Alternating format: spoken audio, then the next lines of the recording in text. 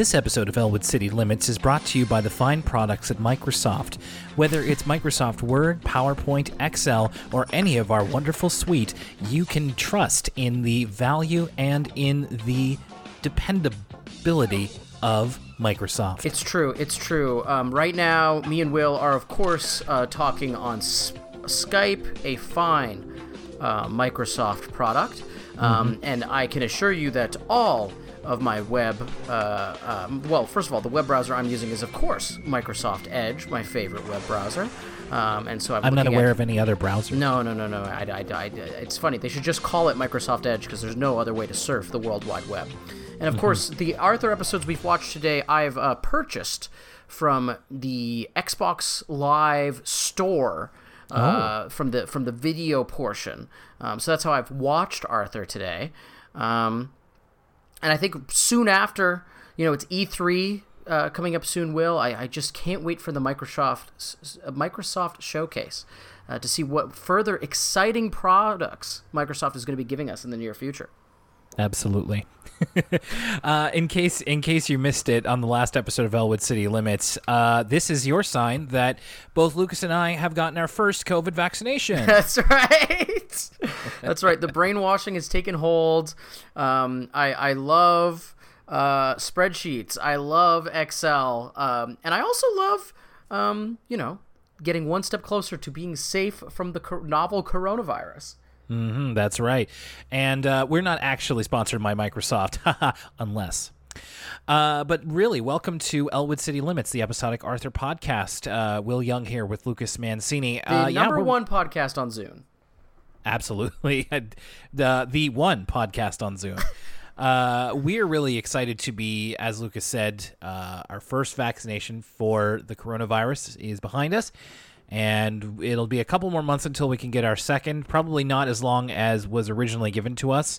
But, things are looking up. And hopefully within the next couple of weeks, the province will be starting to open up again soon so we can see other people. I'm tired of being trapped in my boiling apartment. Yeah, true. It's the throngs of summer now. I have apologies if any of the audio picks up my open window. It was a choice between that and having the fan on, which would make for an even worse recording. So that's the kind of weather we've been dealing with lately.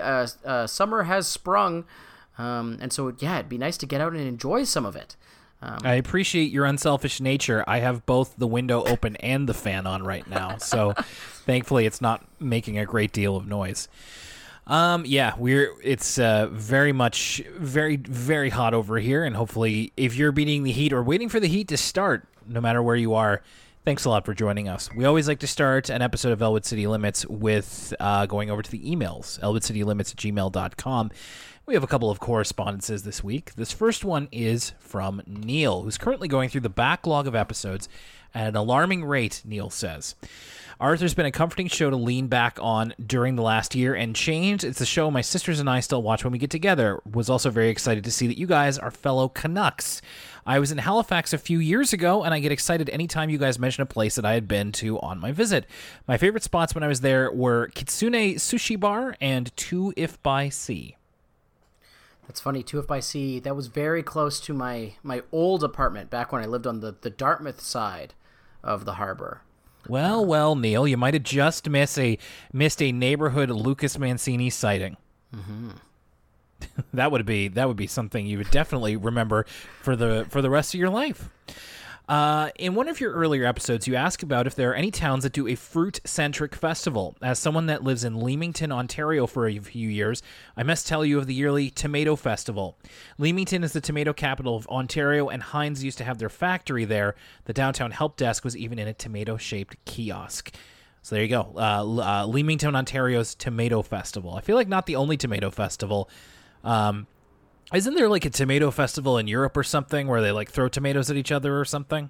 Yes. Everybody has a big tomato fight. I can't remember if that is. I should really know this if it's Spain or Italy, but I think it's in. Something's telling me it's Spain, but it could be Italy. But yeah, there's like a big famous tomato fight.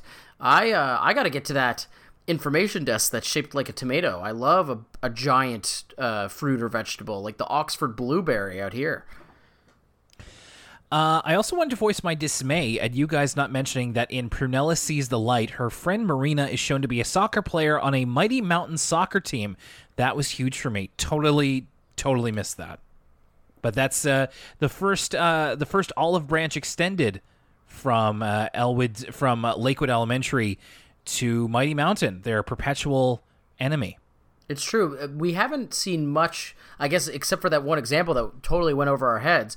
We haven't seen much characterization of the Mighty Mountain kids. It's really been like a distilled, one-dimensional, cartoony kind of 80s style. The Mighty Mountain kids are just evil. They're just enemies to be vanquished by the Elwood City squad. So I wish I had noticed that detail before. Yeah, me too. And our other email comes from Eddie, who kind of wants to take back what he said about the Arthur Dark Ages. Maybe Dark Ages is a little too harsh, and to be honest, I've never watched Arthur past season 18. I'm excited to go through the modern seasons with you guys. I'm catching up to new episodes of the podcast pretty fast.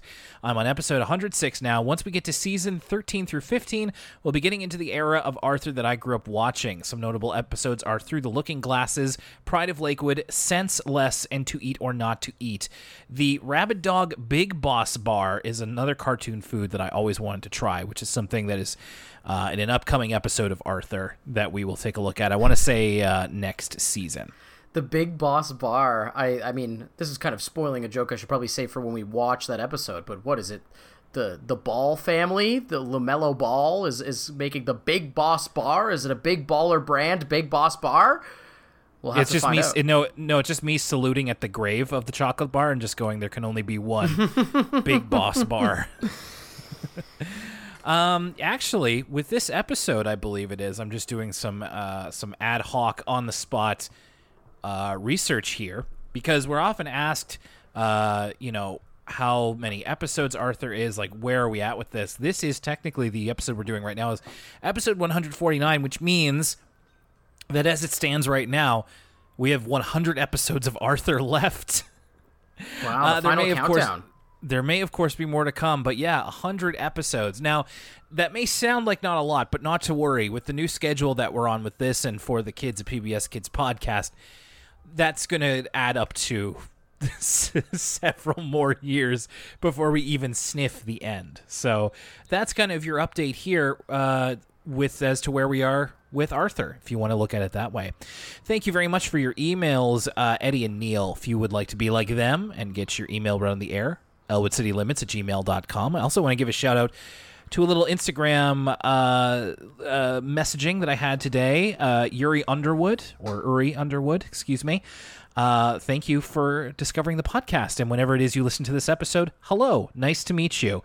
And hello to Caitlin Ward as well. We have some wonderful messages all across our social media, and we appreciate you doing that. So please hit us up whenever you like. We also want to give a shout out to our patrons. Patreon.com/ElwoodCityLimits is where we have the other week of programming that I kind of alluded to. We've been continuing to do for the kids a PBS Kids Podcast, and our most recent episode is part 2 of 6 of our exploration of the PBS Kids Bookworm Bunch, and that was... Why am I blanking on it? We just did it. Lucas. Elliot Moose. Elliot Moose. My word, Thank you. Will. Hey, dear listener, maybe that is indicative of Will's thoughts of Elliot Moose, that he forgot it so quickly. You'll have to listen to the episode to find out. If you're not sure about, if you'd like a show about us talking about PBS Kids shows, we always put a free preview of it the week it comes out onto the free feed so you can check it out for yourself. And I will remind you that the Patreon is pay what you can, pay what you want. And it starts at $1 and goes up from there. We have some lovely 65 patrons, which is more than I certainly ever thought that we would have. And we are grateful for each and every one of you, including people like JHC, Kevizard Edits, Daniel Updegraph, Lee Goldson, Yoshi, Melissa Avilés, Andrew Power, Michaela Gibson, Sierra S., Kat, William, Kevin Noon, and I'm going to go to page 2 for this one, Macy Ball, Stella, Joe Sue, Emily K., John Griswold, and Leanne S., our very first patron.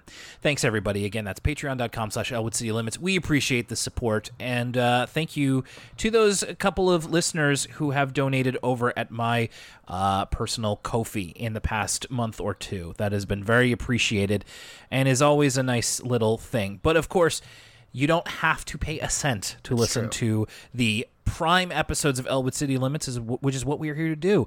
We're talking about... Well, first of all, the story is called For the Birds, and Lucas, I know you're excited about this one. It's a Brain episode. That's right. Well, I actually, I know you're being, a little bit facetious here, but I actually am excited about this episode, and I can't remember if we've talked about this on the pod or not, but one of my reoccurring daydreams, or something I've just been adopting lately, is that I've been talking about how I want to adopt bird watching in my old age. Like Really? I'm always obsessed with kind of what kind of guy I'm gonna be. I'm always talking about like, oh, I'm going to be this kind of guy. I'm this kind of guy. Like right now, I don't know if you saw my Twitter today. It's ska summer. I'm officially declaring it's ska summer. Ska summer starts now. Pick it up, pick it up, pick it up. It's ska summer. And so all summer long, I think I'm going to be a ska guy. But, nothing lasts forever. And you always have to be future focused, looking towards the future. And so I was thinking to myself, how am I going to fill my days when I'm retired? I can't just play Call of Duty Warzone all day long. First of all, they're not going to even be patching the PS4 by then. So I got to thinking, what is something that never gets patched? What is something that never, needs to be updated? And that's the great outdoors, Will. I think I'm going to become a birder, a bird guy. I think that's what I'm looking forward to in my old age. It's like a real-life Pokedex. So that's something I've kind of... daydreamed enough to say out loud, but not put any further effort into beyond that. I don't have binoculars. I haven't even looked up like what you're supposed to do. I haven't really researched beyond that. That's a problem for 20 years from now. But that's why I was kind of excited when I learned this was an episode all about birding, because this is something that I kind of entertain and jest for myself eventually. So that's why I was like, okay, I can put aside that this is a Brain episode for all that sweet bird action. Well, first of all, I would argue that they do patch the great outdoors every once in a while, but to make way for lovely pipelines and parking lots and large eateries and shopping centers. When are they going to buff the piping plover? It's really not doing well in the meta. We need a big piping plover buff, and perhaps a big pipeline nerf. When's that pipeline nerf coming? The pipelines are so OP these days. I can't even get into a forest lobby without this kind of thing happening. No, but that's very interesting.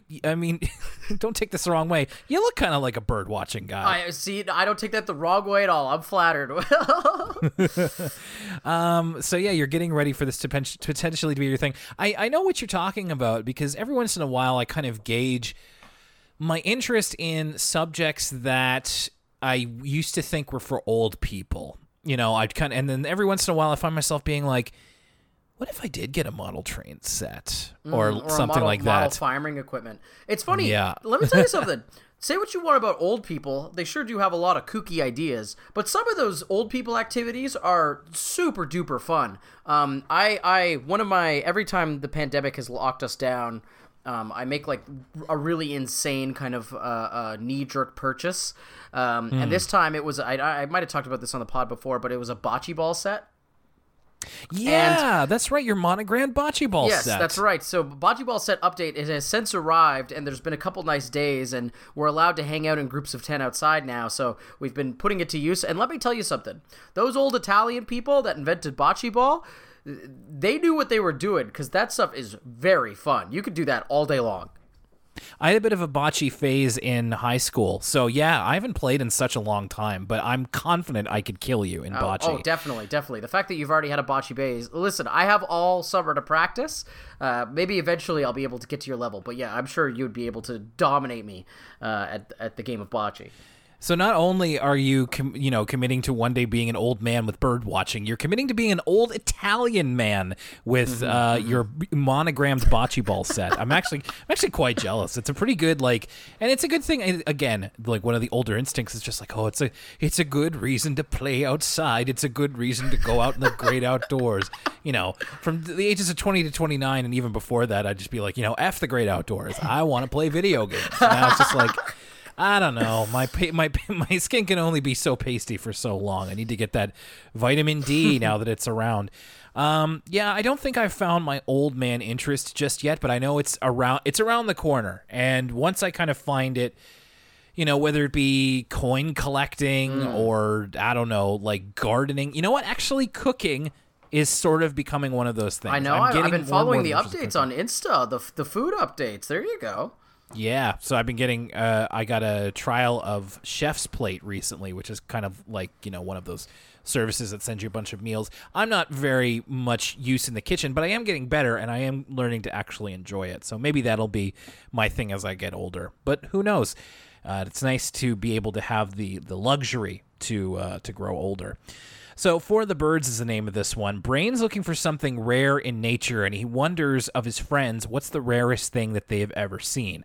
For example, Buster says that he has this donut with no hole, but it turns out it's actually a roll from a restaurant he went to, and then he eats it. It's several months or even years old, but apparently the butter is still good. I think is it Binky who talks about Slip Bumfield from the Grebes? Yes. So Buster brings up a donut with no hole, and then Binky brings up Slip Bumfield, who is, we're bringing this segment back. This might be our first one of season 12, the throwaway character of the week, which Slip Bumfield is living up to his namesake, is a bum, and he can't get a single hit. He's some sort of old timey It's very funny because they made him like an old man with like a very old-timey style mustache, which is like the type of character I picture when I think of like Abner Doubleday or like the people that invented baseball. Baseball is one of those things where it's like so old. There's all this like old-timey stuff around baseball. And so Slip Bumfield is very much of that ilk. And I got a big old kick out of seeing Slip. It's like a silent movie gag. We also have Muffy, who is upset that her steak au poivre at the Chateau Marmoset is not rare, which is what she asked for. Which, how do you think your steak will? Oh, well, say what you like. Say what you like about Muffy. She's got the right taste in steaks. I like a good rare, medium rare at most. Yeah, I'll go medium rare. I'm a little bit less adventurous. But I'm happy to hear you're of the rare ilk. I was scared you'd be one of these well done people. So that's good to know. No, certainly not. I'm a rare breed. So eventually Brain is off to look for whatever this thing is, and he insists the camera person to not follow him. So the actual episode starts off with Brain having the radio on, like, imagine. I guess it'd be like having Spotify on or something like that for all you youngsters. But a local radio show reports that the extinct green-tailed grebe may have been spotted around Elwood City. So we've seen the green-tailed grebe before in the Elwood City Turns 100 episode when Fern did that song/interpretive dance about the fact that it went extinct. Oh yeah, I knew we had heard the term green-tailed grebe before. I mean, if not just because that's what the baseball team is called, but I'd forgotten that we actually have seen like people talk about the bird itself. So apparently the grebe is not the extinct one, but the green-tailed variant. Right. Is the one that is extinct. So Brain's really excited. In fact, he is... So I guess this kind of reveals that Brain has a bit of an interest in bird watching, and he imagines himself receiving, as he says, his third Nobel Prize for contributions to ornithology. And this isn't as like a man. This is like him receiving it as a boy. So he's expecting 2 more Nobel Prizes within very quick succession. So Brain gets set out to do this. As he goes into the wild, like the forest around Elwood City, he encounters Mr. Ratburn, who we have seen before, I believe, has shown an interest in bird watching. But Brain decides to kind of hold back and not tell Mr. Ratburn about the green-tailed grebe, because then he fears that Mr. Ratburn will be the one to get the Nobel Prize. And we keep going back to this recurring joke of Brain at the ceremony to receive the Nobel Prize. And he imagines this time that Mr. Ratburn is there and Brain's in the audience, and Ratburn's about to like acknowledge the work of his student, Alan Powers, but then he just goes, since they can't cut the award in half, I'll keep it myself. A little bit of Solomon's wisdom from Mr. Ratburn. Mr. Ratburn really do be having the most hobbies, eh? He's a puppeteer. He also makes his own puppets. He's a big fan of that fake Scooby-Doo show. And now we learned he is a bird watcher. He's an avid birder. I guess it's at this point in the show, Mr. Ratburn is single. So, Yep. you know, as any single middle-aged man would do, he gives you a lot of time for hobbies. And he doesn't know how a computer works, so he's got to fill his time with something. But he's a real catch. By the time he starts dating Patrick, I mean, I'm sure that was a real get. He's an interesting guy. Yeah. He seems to be a real extrovert in terms of all the ways he involves himself. So if you pay attention to the details of Ratburn's character, he's an interesting guy. Just like Lucas and I, he's got some interesting off the beaten path old man interests, but he's not that old. So he's just an old soul, perhaps. After Ratburn encounters Brain, he starts a bird watching club at Lakewood Elementary, which Arthur and Buster do sign up for. Binky is a little bit more surly about it. He says, it's just like, who would want to go bird watching? And then Arthur's like, well, don't you hunt for butterflies in the forest? And Binky says, it's okay to like butterflies because they're bugs. So at some point, someone talks about, like, you don't want to go in the forest. There's snakes and bugs and wild animals in those woods. And then Binky goes, there are? I'm there. Yeah, exactly. That's what Brain tries to do to ward Binky away, because what ends up happening is that the birdwatching group gets so many people to sign up, partially because the reason Buster signs up is because he's talking about Skunkamunka, which is a giant orange ape man allegedly around the Elwood City limits, who has apparently a terrible odor. So it's like the Elwood City version of Sasquatch. There's only been like one video recording of Skunkamunka allegedly, which and Buster says that Skunkamunka might be the missing link, to which Brain responds, yeah, the missing link between a bad show and people who will believe anything. But yeah, Buster signs up, everybody signs up, including Binky, and Brain worries then that the Nobel Prize will go to people like Buster and Arthur, who he clearly doesn't regard as being on his intellectual level. I also liked here when they go on their initial kind of bird watching expedition, you might be able to hear birds in the background as my windows open. Try and guess which one. You may be surprised. We see that Muffy is still into digital cameras. It's again, we're not quite at the stage yet where all the kids have smartphones and are taking pictures with their smartphones. You have to own a camera. And we've made mention of digital cameras before, but it's still very funny to see it. I know. Whenever I think of digital cameras, I first think of like Edge and Christian's like old like pose down, when they would like pause for flash photography, and then you would see all the people in the crowd take pictures with their digital cameras. It's funny though, some of these older digital cameras are coming back in a way, like everybody knows that like film cameras are coming back. Everybody takes pictures of like, oh, I got these 35 millimeter, like there's just something about film cameras that people have kind of stuck with as like a hobby to this day. But some people are even going back to those old like Sony digital cameras because of the kind of aesthetic of the weird kind of low quality pictures some of those cameras take. And so even some of those cameras are now coming back into vogue with people buying them off eBay and stuff like that. So who knows if maybe this camera that Muffy has would be sought after today.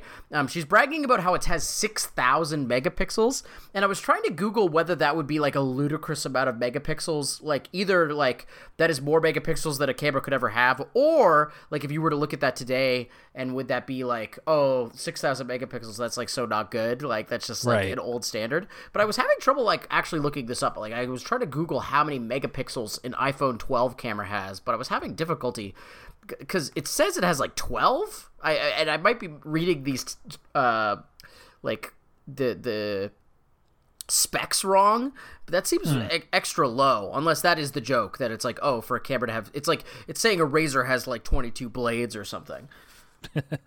I wouldn't know, unfortunately, but maybe one of our listeners does.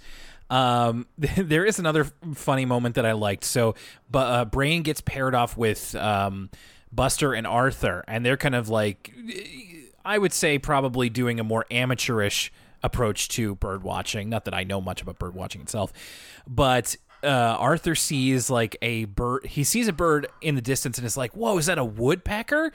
And Brain says, "Is it pecking at the wood?" "Yeah."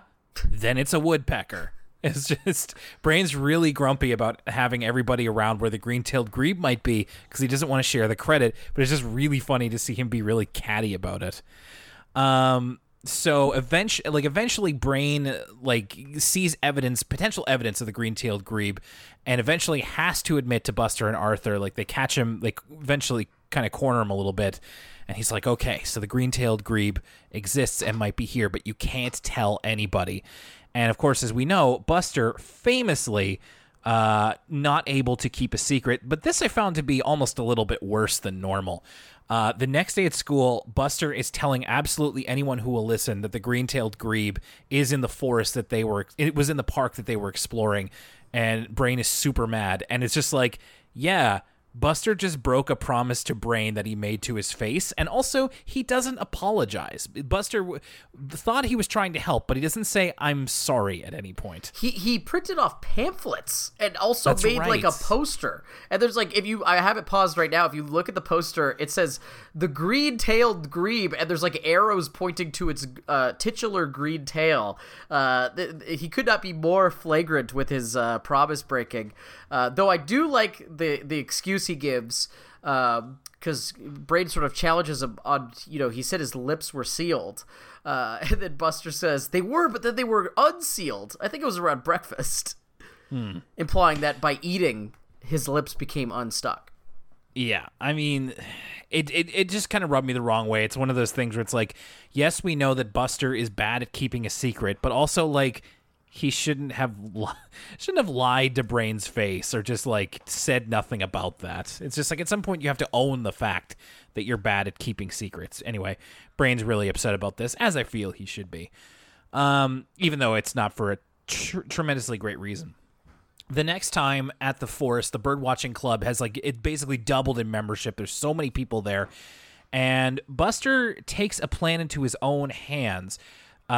He dresses as a version of Skunk-a-Monka. He basically puts like an orange rug over himself, it's like and an creates orange these hood, and creates these like big footprints. And eventually he scares off everyone who thinks that he is Skunk-a-Monka. And he steals Muffy's lunch. Muffy like directs Binky and Arthur to carry around her picnic basket and a whole watermelon. And then once they run away, Buster just helps himself. And we're not really exactly sure why, but it turns out that Buster did a little bit of research on his own. We find this out a little bit later when he comes to Brain to apologize. And he says that he did a bit of research on his own, and that the green-tailed grebe, basically what he did by being Skunk-a-Monka was clear out everybody from searching around for it so that Brain could go by himself. Brain eventually takes Buster along, and they do find the green-tailed grebe. It's we do get to see it. It kind of looks a little bit like a duck, almost. Well, like it's a little bit portly. And this is like, I do kind of like this ending. I like the way this episode kind of comes together, because they see the green-tailed grebe, but before Brain can get like a really good picture of it, they try to like play its call in order to draw it in closer. But instead, because if you remember at the start of the episode, Brain accidentally had recorded, before he could record the grebe's call, he recorded the ad for Chicken Licken, which continues to show up, by the way. This is, again, one of those things where... Yeah, they're getting good use out of that. Well, it's funny because Chicken Licken isn't really... Usually the things that they really keep to in continuity are like first 3 season stuff. I feel like Chicken Licken was a much later development, but they keep bringing Chicken Licken up. It's become kind of the big Kahuna Burger, rather, of the Elwood City universe. It's as like the go-to fast food place whenever they need to kind of do a fast food joke. And so that kind of scares the grebe off. And then we get this kind of melancholy ending where the real friends, the real Greentail Grebe was the friends we made along the way. As Buster and Brain kind of walk into the subset, and we see the Greentail Grebe kind of standing watching them walk off. They've come to a bit more of an understanding. It was just interesting. I never thought that we would actually see a real green-tailed grebe. A little bit different from the outfit that Fern had. It made it out to be a little bit more closer to like a raven, but it is kind of, like I said, a little bottom-heavy, sort of like a duck. And that's where that story ends. Sometimes we find our episodes in a little bit of a different way than we normally do, and sometimes that can include postcards from you. That's right. So postcards from you. So this time, go ahead. The question continues, and this is the same thing I've wondered, I think, every time we've watched a part of Postcards from You, is how is this getting filmed? Like, what is the nature of Postcards from You? Is it legitimately footage that kids are sending in, and then it's being re-edited by a professional television editing team? Or is it pretend footage like this that they're actually sending a camera crew, but they're shooting it like it's made by the kids and then editing it, and that still kind of remains to be seen. I think I lean towards the former rather than the latter, but it's still kind of fascinating to think about. Yeah, I know that this is something that is consistently interesting to you, and if we ever talk to somebody on the production side of Arthur, I will make sure to find out more about this. But our first one is from Pascal in New York City. She's talking about going to one of the natural places in the city, which is Central Park, and how it's important that everybody picks up litter. Now, unlike a lot of kids that we see, especially on Postcards from You, it sounds like you agree with me on this. Pascal's a natural. She's really good in front of the camera. Pascal really made me laugh. She's got this line about, you've probably heard two things about New York. It's got a dense population, a lot of people live there, and there's a lot of litter. Well, the first one, you're right, and the second one is kind of right. Like, I thought she was going to say, like, there isn't any litter, but then she still admits, like, oh, no, there's litter, but it's good to watch out for it. And it's always good when one of these kids is kind of able to inject a little bit of rocket fuel into this. And our second one, again, kind of more along what we've come to expect from Postcards from You. It's Carly and her friends in Sebasco, Maine, who are traveling on the river in like a motorboat, and they happen upon apparently one of Carly's adult friends pulling lobster traps. What I loved about this was that the audio quality was so terrible because they're both on, it's like they come across basically like a lobster boat, and they're on another motorboat, and the motors are going so loudly and that you can barely tell what the lobster fisher or Carly are saying at any time, and they have to use these like on-screen graphics to be like, it's like, it's like, imagine that is going at all times, and just like, yeah, I got it. So if it's this big, then I throw it back, but if I then I keep it. I don't know. I just got a real kick out of that. And then at the very end of it, we see like Carly talking about how like lobsters are also best when they're eaten, and she's got this wacky lobster hat on. I love this lobster hat. It's true. It's really drippy, and I wish, we come from lobster country, Will. Oh yeah. I wish I had a lobster hat and bib combo like this next time I eat a lobster roll. It's lobster roll season, so. Well, that is a very animal-heavy first half of the episode, and we will talk about the second half when we come back in just a moment. Hey everybody, it's Lucas from the Elwood City Limits podcast, and if you love ECL, there's a couple of ways to keep up with us. You could go to facebook.com/Elwood City Limits, at ECL Podcast, that's our Twitter. We take questions on Tumblr. It's elwoodcitylimits.tumblr.com. There is an Instagram as well, Elwood City Limits on Instagram. Of course, if you want to donate to the show and get exclusive content, whether that's our full-length commentary of the Arthur movies, our brand new new bi-weekly PBS Kids review show, as well as our video game movie reviews with the Sonic movie review and Pikachu movie review. You can check out patreon.com/Elwood City Limits. And that's also going to get you access to the Elwood City Limits Discord, which me and Will like to post in from time to time. And if you want that sweet, sweet Elwood City Limits merch, check out teespring.com/stores/Elwood-City-Limits-store. You can listen to the podcast at libsyn.com/Elwood City Limits, Spotify, Apple Podcasts, and there's other podcast apps like Stitcher, and if we're not on your favorite app, let us know. And where can you let us know? Well, that's going to be at elwoodcitylimits@gmail.com. That's also where you can send us a question, and we'll read it on the show. Finally, if you want to support the podcast, the best way to do so is to tell a friend who likes animation or Arthur or just podcasts in general, and to go to our iTunes page and rate us out of 5 stars. Apparently, that helps podcasts out. Bye, everybody! We were lucky enough to hear your cat in the background. If anybody is interested, one of the perks of being an Elwood City Limits patron is that once in a while, Lucas will drop a cat picture on the Discord. We were very happy to receive that. That's right. She's very photogenic. So our second part of the episode is called Ungifted. And it starts off by Arthur telling us a fairy tale. And it appears to be going the way of Jack and the Beanstalk, because what happens in this fairy tale, first of all, Arthur and Buster are in medieval times living what appears to be their cottagecore dreams.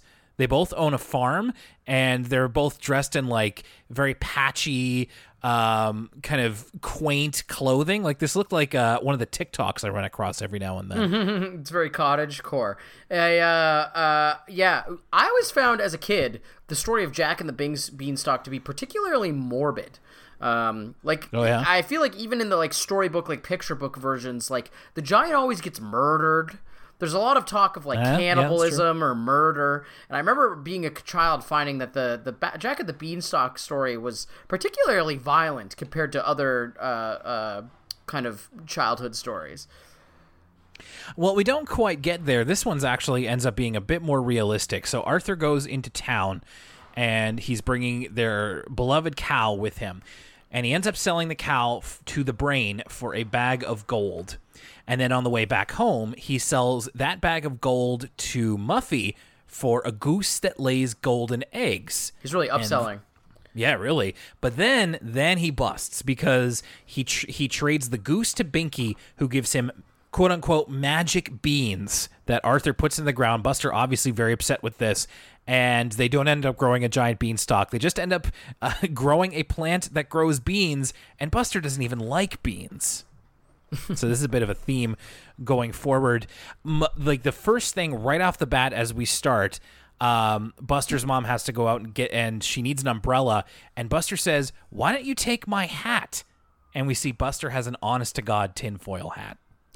That's right. I think he even calls it tinfoil hat by name. Why don't you wear my foil hat? That's right. And I mean, this is kind of... I listened to your appearance on Podcast 69 recently. And you were very, as we always like to do, we always talk about how Buster is the most conspiratorial member of the Arthur crew.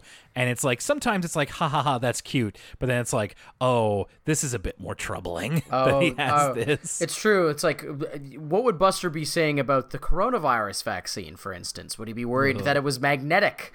And he'd be trying to say that, like, oh, look at me hold up this safety pin to my arm. It's going to stick. Oh, but nothing is better than seeing those people not be able to prove what they're talking about. I just watched that today. That's so great. That woman trying to put up the bobby pin to her neck and it's just not sticking. It's the best. So that immediately I was like, oh boy. So Buster goes to find her an umbrella, and looking around in the closet, he finds a model kit of a toy-sized wheat thresher called the Grain Reaper. Which is such a funny name. Like, yeah. I can't imagine, usually these model kits, especially one of like farming equipment, the whole point of the model is to be like super to scale accurate to the real life machine. So it makes me wonder, like, in the Arthur universe, is the farming equipment called the Grain Reaper? Like, is that the kitschy kind of name that they try to market this thing to farmers with? It's funny, speaking of my podcast appearances, we talk about how on the episode of Samurai Pizza Cats that just came out today, a couple of days ago, if you're listening to this on Friday when this episode comes out, the episode of Samurai Pizza Cats I was on, we talked about how I've been blocking every ad that comes up on my Twitter news feed. Right. So that I only get really weird esoteric ads now instead of like the advertisers that are usually trying to advertise to me, such as French farming equipment seems to be French Canadian farming equipment to be specific. And I haven't been blocking those ads because I find them really funny. But now Twitter thinks that I am a farmer in rural Quebec and it has lots of equipment it wants to sell me. So I'll keep an eye out for some sort of Grain Reaper. Or in this case, Le Grand Repair or something. Every once in a while, I do get like French content, and I'm like, I can't explain to you how much this doesn't apply to me. Like, I'll get a TikTok in French. I'm like, great. I wish I knew what they were saying. Oh, see, I like the TikToks in French because it's like the level of abstraction makes the joke funnier to me. Like that one video of there's a French TikTok I really like where it's this guy watching someone make like a really artisanal poutine where, you know, he's not using, he's making it with all these like really highfalutin ingredients instead of making like your classic poutine. And I can't quite understand what the French guy is saying, but he's getting very upset about this poutine tutorial until the part where he's like, no bechamel, and he's like screaming, and he's like, oh no! And the fact that I can't understand him only serves to make it funnier. What's usually funny is that, so my wife is completely bilingual. She speaks English and French, but I will show her a TikTok from somebody in Quebec, and she'll be like, I have no idea what they're saying. There's also a great one I found of, they tried to teach the text-to-speech voice how to talk in Quebecois, but she's like, how to swear in Quebecois. Anyway, a lot of French content. Maybe these ads are getting ready for your old man interest to be not bird watching, but farming. True. Maybe they know something you don't. So they think that this is from Buster's uncle, who just never got around to building it. So Buster ends up building it himself and gives it to Arthur. This reminded me of back when I was in grade 7, one of my end of year final projects was to build a model airplane, like a model World War II airplane. It was not easy. Like it was like, and it was like fully one of those, like, not with snapping parts. You had to like glue it and sand down the parts and stuff like that. It was tough. It reminds me of my roommate is a big Gundam guy. So he's been working on these like Gunpla model kits for a while, and they're fairly involved. Like he's got to put in some hours, and it's a multi-day thing. It's not like Lego where you can finish it all in one session. So that reminded me of that. And of course, when Arthur, one of the most famous Arthur episodes of all time, Arthur builds a model plane, which DW smashes. Then he punches her in the face. Not in the face. He punches her in the shoulder. See, I always conflate it with the episode where the Tibbles smash DW in the face with the swing, and she needs stitches. I always get those two episodes crossed in my head. That was my listening to podcast 69. That was my like yelling at my phone. I was just like, he didn't punch her in the face. It was the shoulder. But I was just like, it's okay. Like, it's okay. The point is he punched her, and it's fine. It's really fine. Yeah, it just kind of brought me back to that. I would love to build model Gundams, but like I would want to start with the ones that are like that have the snap-on pieces that are a little bit easier. I want to build more Lego sets is what I want to do. Sorry, Buster builds this. He says it takes him about an hour, and then he gives it to Arthur as a kind of a couple of months early birthday present. Arthur is really adamant in getting down to the theater because the first 20 kids will get signed Dark Bunny posters. Now, I missed the movie I missed the title of the movie that Dark Bunny is a part of. It's like him versus a giant octopus, essentially. It's true. I missed the title of the movie too because when Arthur goes to collect his poster and he's at the movie theater, my eyes were drawn to the other movies that are showing at the time. I missed this. Oh, and I'm happy to report that the #1 movie in Elwood City is still in theaters. 5,000 Explosions and a Supernova is still being shown at the Elwood City Cineplex, as well as, what does that say? Quest for Mammoth. Okay. Is the other film. Maybe it's like, do you remember that movie 20,000 BC or whatever that movie was called? Yeah, 10,000 BC or whatever BC, it was. Or Apocalypto. It could be something like that. But more importantly, the #1 Elwood City movie of all time, 5,000 Explosions at the Supernova, is still raking up record numbers in the box office. It's like My Big Fat Greek Wedding, where it never left theaters because people just kept going to see it. Yeah, we're into like several. I guess we might not be into several years, but several years of our real lifetime, this movie has been around. So, yeah, I'm glad to see that it is still has that Titanic grip on the #1 spot. Great. Imagine when 5001 Explosions at a Supernova comes out. It's going to be the box office event of the season. Yeah, but they got to ride out that first wave for all it's worth before, and then they can maybe re-release it or something. The Criterion. That's what I want. Criterion release 5,000 Explosions of Supernova, please. I would love it. Koyaanisqatsi in the Criterion collection. It's not that far off. So Arthur gets this Grain Reaper Thresher and goes back to the theater, and Binky, unfortunately, has gotten the last signed Dark Bunny poster. But he offers to trade his signed poster for what Binky calls the Thrasher. And as this thing keeps getting traded, people keep using different names for it. It's kind of like a game of telephone. So Binky calls it the Thrasher because, hey, there's a wrestler named the Thrasher. And Binky's close. There was a wrestler in the Attitude Era called Thrasher. So that's not that far off. Thrasher of the Headbangers.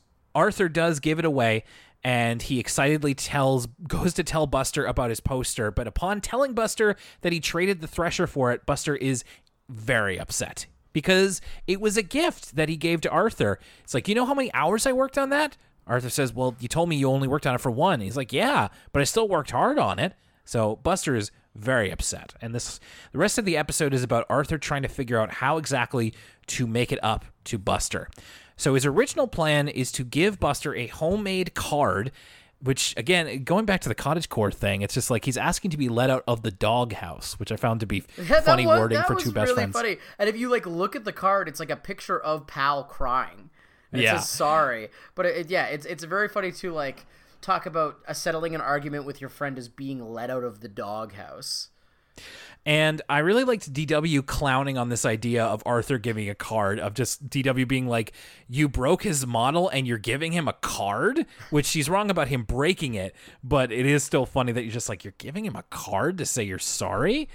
And then Arthur wants to give him a gift and almost gives him a pair of mittens that Grandma Thora gave him. And then he's afraid it will start this feedback loop where Grandma Thora will be upset that Arthur gave away these hand-knitted mittens that she slaved over. We've gone from Buster working an hour on the Thresher model to, in this imagination sequence, Grandma Thora talks about literal years that went into knitting these mittens. It reminded me of the sweater curse. Have you ever looked up the sweater curse?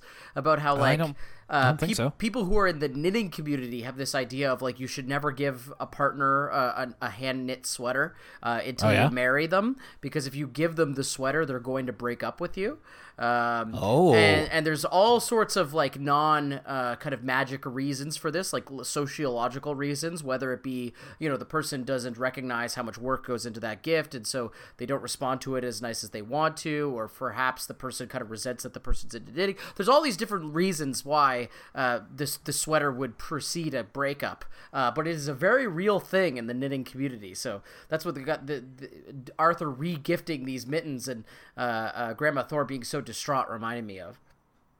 This is complete news to me, but I am not likely going to be someone who's going to knit. Okay. So that won't be your old man hobby. We're still looking for it. Probably not. Eventually, DW suggests to just give Buster the signed poster, which, by the way, is signed to Binky. So, which I think would be funny as time goes on. Like if you kept that and just like, I remember that. It's a good story. But Arthur's like, just like, should I do it? And DW says it's a picture of a bunny dancing with an octopus. How it could be more important than your best friend. So Arthur decides to do that, gives him the card and the poster, but Buster rejects the gift. He is not really won over by this. He's really upset. And he's also very worried that when his uncle Stu comes to visit later, he won't be able to show him the Thresher, and he's worried that he'll be disappointed. In fact, we have this sequence where Arthur has a dream that he goes over to Buster's place while his uncle Stu is there, and his uncle is like locked up in the bathroom and like sobbing because having apparently some sort of meltdown, yeah. Because apparently that Thresher, I forget what he calls it, Darlene. He says that Darlene is like, it's not just a Thresher, it's my best friend. And then Arthur's just like, I'm sorry I gave it away, sir. And he's like, you're the one who traded away Darlene. It's just like such like Arthur. Like, it's funny that it wasn't just an imagination he had. It's like a dream, because I have no problem believing that Arthur jumps to this ridiculous conclusion within waking life. Well, and then we get into Arthur kind of first 3 seasons territory, where it really gets into a nightmare, where he goes, that's Darlene's mama. And they get attacked by some manner of Truckosaurus, where there's like a red Truckosaurus that descends upon the house, and it like attacks them. And that's the end of Arthur's dream. It's quite harrowing. I think there's a line about them getting turned into grain or something. Like, oh, God, yeah. They're going to get harvested. Definitely the implication that they're going to be killed. Much like Arthur as well, when he wakes up with a start from his dream, I am also sleeping shirtless these days because it is very, very warm. It was just odd for me to see Arthur without a shirt on. It made me think that maybe this is in summer. Maybe like the heat of summer. It's true. Is this our first look at Arthur's nips? Definitely not, because we've seen him swimming before, but it was evocative of, like, remember when Mario Odyssey first released those screenshots of like Mario running around in those beach levels, and you're like, whoa, Mario's got nipples? Yeah, and just everything that implies. Yeah, Arthur at least has just like little pencil dots on his chest, so it's not much to look at. Eventually, after so Arthur has to go basically to every person that ended up being traded the Thresher for something. Like Binky ended up selling the Thresher to Brain, and then Brain ended up donating it to the school because it was like a model of, an important time of like farming equipment. And then it turns out that the school couldn't take it because it was missing a piece. It was like missing pieces. So they are going to sell it in the school's tag sale.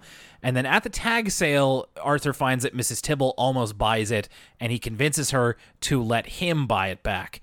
But then the Tibbles steal it and do a complete football pass, but then Tommy just spikes it. So I loved this whole sequence. I thought this was very, like, it was evocative of, like, an 80s movie or something. Like an 80s movie plot of, like, okay, we're going to have this montage of him kind of retracing his steps, trying to make right what he's wrought.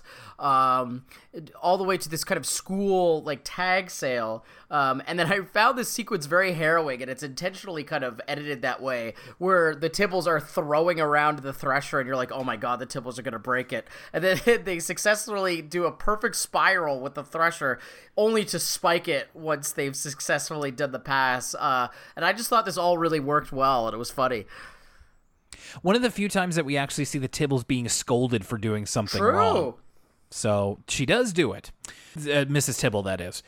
Eventually, Arthur like scoops up all of the pieces and manages to return it to Buster, but not as the Thresher. He does it more as like a modern art sculpture almost. The parts of it still kind of work, like the traction parts that would usually cause it to move are still kind of working, but Buster and his uncle appreciate that it's been kind of remade into this modern art thing. And we actually end on something really sweet. I liked this, where Buster and Arthur decide to go to a local toy store and buy a model that they can build together. So it's something fun that they can do together.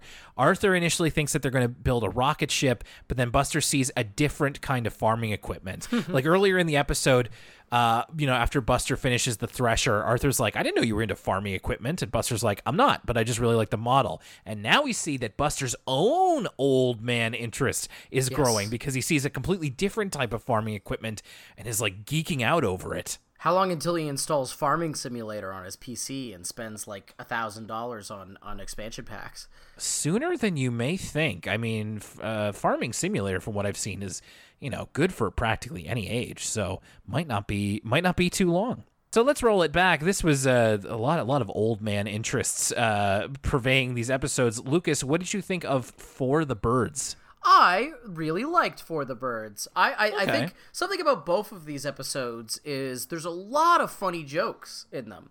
And it's something that I think the start of season 12 has been light on, is just you find when you write down in your notes the quotable lines, right? And both of these episodes are kind of chock full of them. There was lots of parts in For the Birds that made me laugh. Brain, interesting enough, is he's not really doing his typical annoying Brain shtick. There's not a lot of him correcting people in this episode. They use him kind of...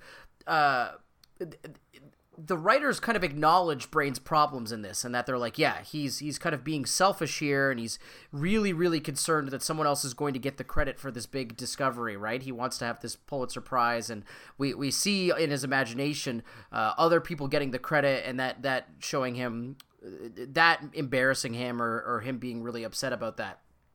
But then in the actual episode, we get a case of we're feeling for Brain because, like you pointed out earlier, Buster, like an idiot, kind of spreads the word about the Grebe all over the school. But I actually really like the way that it wraps up. I like that Buster kind of scared everybody, and he had the wherewithal to scare everyone away from the spot, so it could just be him and Brain to look for the Grebe. And then it did my favorite ending. This is my favorite thing. If any Arthur episode ends this way, it's always kind of my primary way I like them to end, where it doesn't exactly give you what you want. It has a little bit of melancholy to it, where they see the Grebe and they have the satisfaction of seeing the Grebe, but he doesn't quite get the picture, so he doesn't get all the credit. And then he realizes, his friendship with Buster is more important than the Grebe itself. It's about the journey, not the destination. So I really liked kind of the melancholy way it ends. What about yourself? What did you think of it? I liked it a bit more than I thought I would. When it was a bit of a tough pitch from the very outset. It was like the Brain goes bird watching, and I'm like, geez, we are running out of ideas, aren't we? But the way they approached it, I thought was interesting enough. They kind of added enough little things to it to kind of keep it flowing pretty well.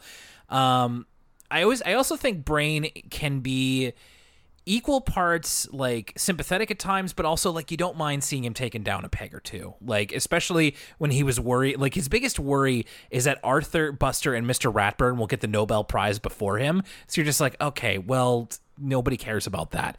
But it also leads to him making decisions that kind of further the story a little bit. And honestly, like I mentioned it before, but I'm surprised at how like not cool Buster was in terms of like just completely going back on his word.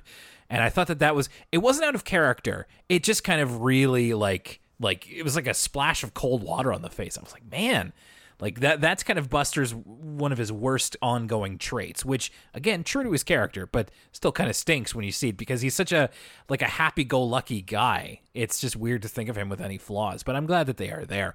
Anyway, yeah, no, I thought that this was pretty good. I didn't love it or anything, but I did. I liked it fine, and I would probably say similar for Ungifted. In fact, I'd say I liked Ungifted a bit more than For the Birds, simply because there really is, I think where it ended up, I appreciated that at the end, the message is about, like, it's all about Buster doing something nice for Arthur, and then the consequences of, like, not taking that seriously. And I think you can look at it as an episode with a message without being so in your face about it as Arthur or other shows can be. It's just like, you need to have a proper respect and gratitude for when your friend goes out of their way to do something nice for you. And I think that that's something that a lot of us still continue to learn as we grow out of shows like Arthur and get older. And I did like how it ended up in the end of just like Buster just wants to do something fun with his friend. And it just, I don't know, it was very pure in a way that really touched me. And and again, the details end up making some of this episode. Like, I just like that it was the idea of Buster making a wheat thresher, a model of a wheat thresher of all things. Like, it could have been like a World War II plane or something, and that would have been a bit more understandable than a wheat thresher. And then this whole like game of telephone over trading it. I don't know. There was quite a bit to like in this, and I liked it pretty well. I agree. I think this episode is another case where very quotable. I think I was laughing throughout this episode. I agree that the little details are really fun. The fact that it was a wheat thresher, and we get a new character with Buster's Uncle Stu. And I also really liked that we have a return to kind of the extra morbid Arthur dream sequence where they all get eaten by some sort of Transformers-like Truckosaurus creature. That was really fun. And similar to the first episode, I think the strongest point of this episode is the ending. I really like the way it wraps up. How, again, it wasn't really about the wheat thresher all along. It was about their friendship. I understand why they kind of paired these two episodes together, because there's similar themes. And I think this last sequence is really the shining point of the episode. It might be my favorite part of the episode. Like I said before, this very like 80s movie sequence of Arthur trying to retrace his steps and get the thresher back, and you can see the effort Arthur's putting in, and then it's quite dramatic when the Tibble twins are like throwing it around. I was invested at this point, and I was like, oh god, don't smash the thresher. So yeah, I liked the episode as well. Well, good. I know that last week I think me especially was a little bit more negative on the Arthur episode we watched there. So I'm glad that we kind of were able to bring it back up again. I was pretty confident they would be able to. The season 12, still a bit too early to say, but has had some definite highlights so far. Well, that's the end of another episode of Elwood City Limits. Thank you very much for joining us. Of course, next week it is going to be our Patreon week, and we are continuing our look at the PBS Kids Bookworm Bunch.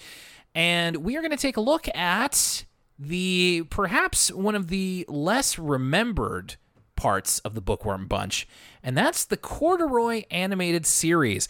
I'm going to the library tomorrow. I put in a hold for the original Corduroy book, so I'm going to read it for the first time in what has to be more than 25 years, and then we're going to take a look at the cartoon show and a little bit about its history and the history of the story and everything like that. I feel like everybody, at least at a certain age, has read Corduroy at one time or another. And then next time on Elwood City Limits in 2 weeks, we will be back with another Arthur episode in Season 12. We're looking at the Chronicles of Buster, and On This Spot. What that exactly means, we'll just have to wait and find out.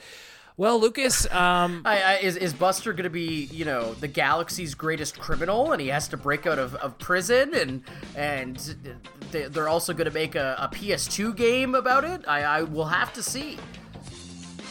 A surprisingly well-received video game about it. So, yeah, we'll look forward to doing that as we get into the world. We haven't even started summer, but it feels like summer's been here for ages. As we await our next COVID vaccine, we certainly hope that you are staying healthy and safe wherever you are. Thanks to everybody who continues to reach out to us as always. Remember, if you leave us a review anywhere, be it on our Facebook page, on iTunes, or anywhere else you can give us a rating, let us know, and we will give you a shout out on the show. We really appreciate it. And yeah, we just love hearing from you and hope that you're doing well. So, for Elwood City Limits, my name's Will Young, and for Lucas Mancini. And then I said, that's no way to treat a poodle. We'll see you next time.